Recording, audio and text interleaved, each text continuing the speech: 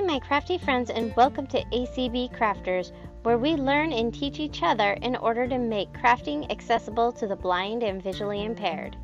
We hope you enjoy this episode.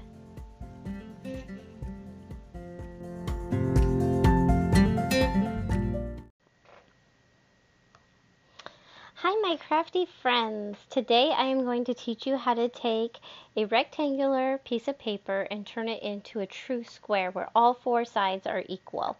Most origami models are going to call for a square paper. Today I am using a piece of just plain white printer paper, 8.5 by 11. The first step we are going to do is lay our paper on a hard surface in front of us. We want to have it in portrait mode so the left and right sides are our long sides and the top and bottom are our short sides of the paper. The first thing we're going to do is we're going to pick up the top right hand corner of the page, and what we want to do is we want to bring it kind of down and over. So our goal is to line this top edge of the paper up with the left-hand side of the paper, keeping that top left-hand corner a point and lining it up the best we can with that edge.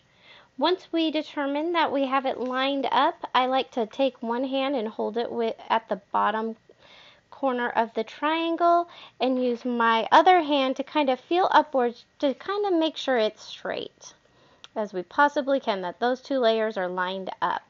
Once I determine that the two layers are lined up, I hold my left hand at the bottom right hand or left hand corner of that triangle, and I use my right hand to crease the right hand side of the paper, which now starts at the top left hand corner and slopes downwards towards the bottom right of the page.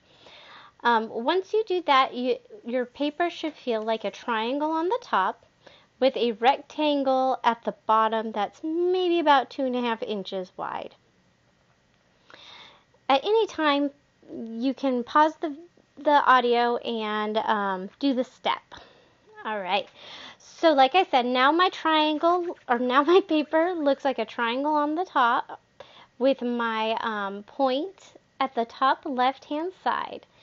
The next step is we need to get rid of this bottom rectangle that is underneath the triangle.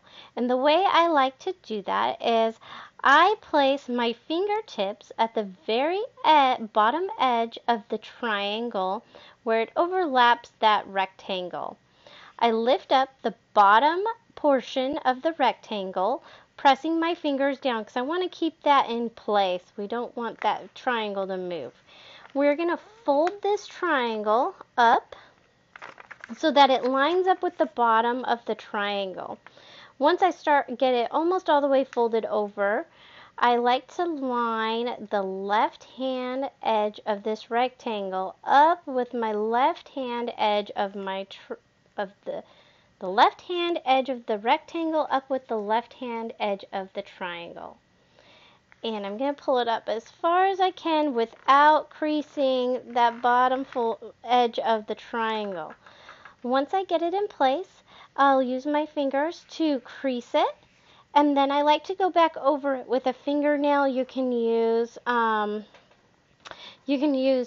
something like a credit card if you want to make your creases really well. Once you fold it upwards, now my paper looks like a triangle with a rectangle over the bottom portion of my triangle. The next step is we want to weaken this fold that we just made. So I'm going to unfold that rectangle. I'm going to turn my paper over, and I'm going to refold that rectangle in the same place I did the other direction and crease well. And I'm going to go back and forth doing this each time using my fingernail to crease that edge about 3 or 4 times. We really want to weaken it. The more weak we get it, the easier it will be to tear. In origami, we typically don't use scissors or glue or anything like that. Okay, so I have creased this 3 times. The next step, the way I like to do it, is I turn my paper so the triangle is on the top and I have it pointing towards the left. I place one hand on the triangle right next to that edge you can feel of the triangle that overlaps the rectangle, and my right hand on the rectangle. They're very close together, very close to that fold.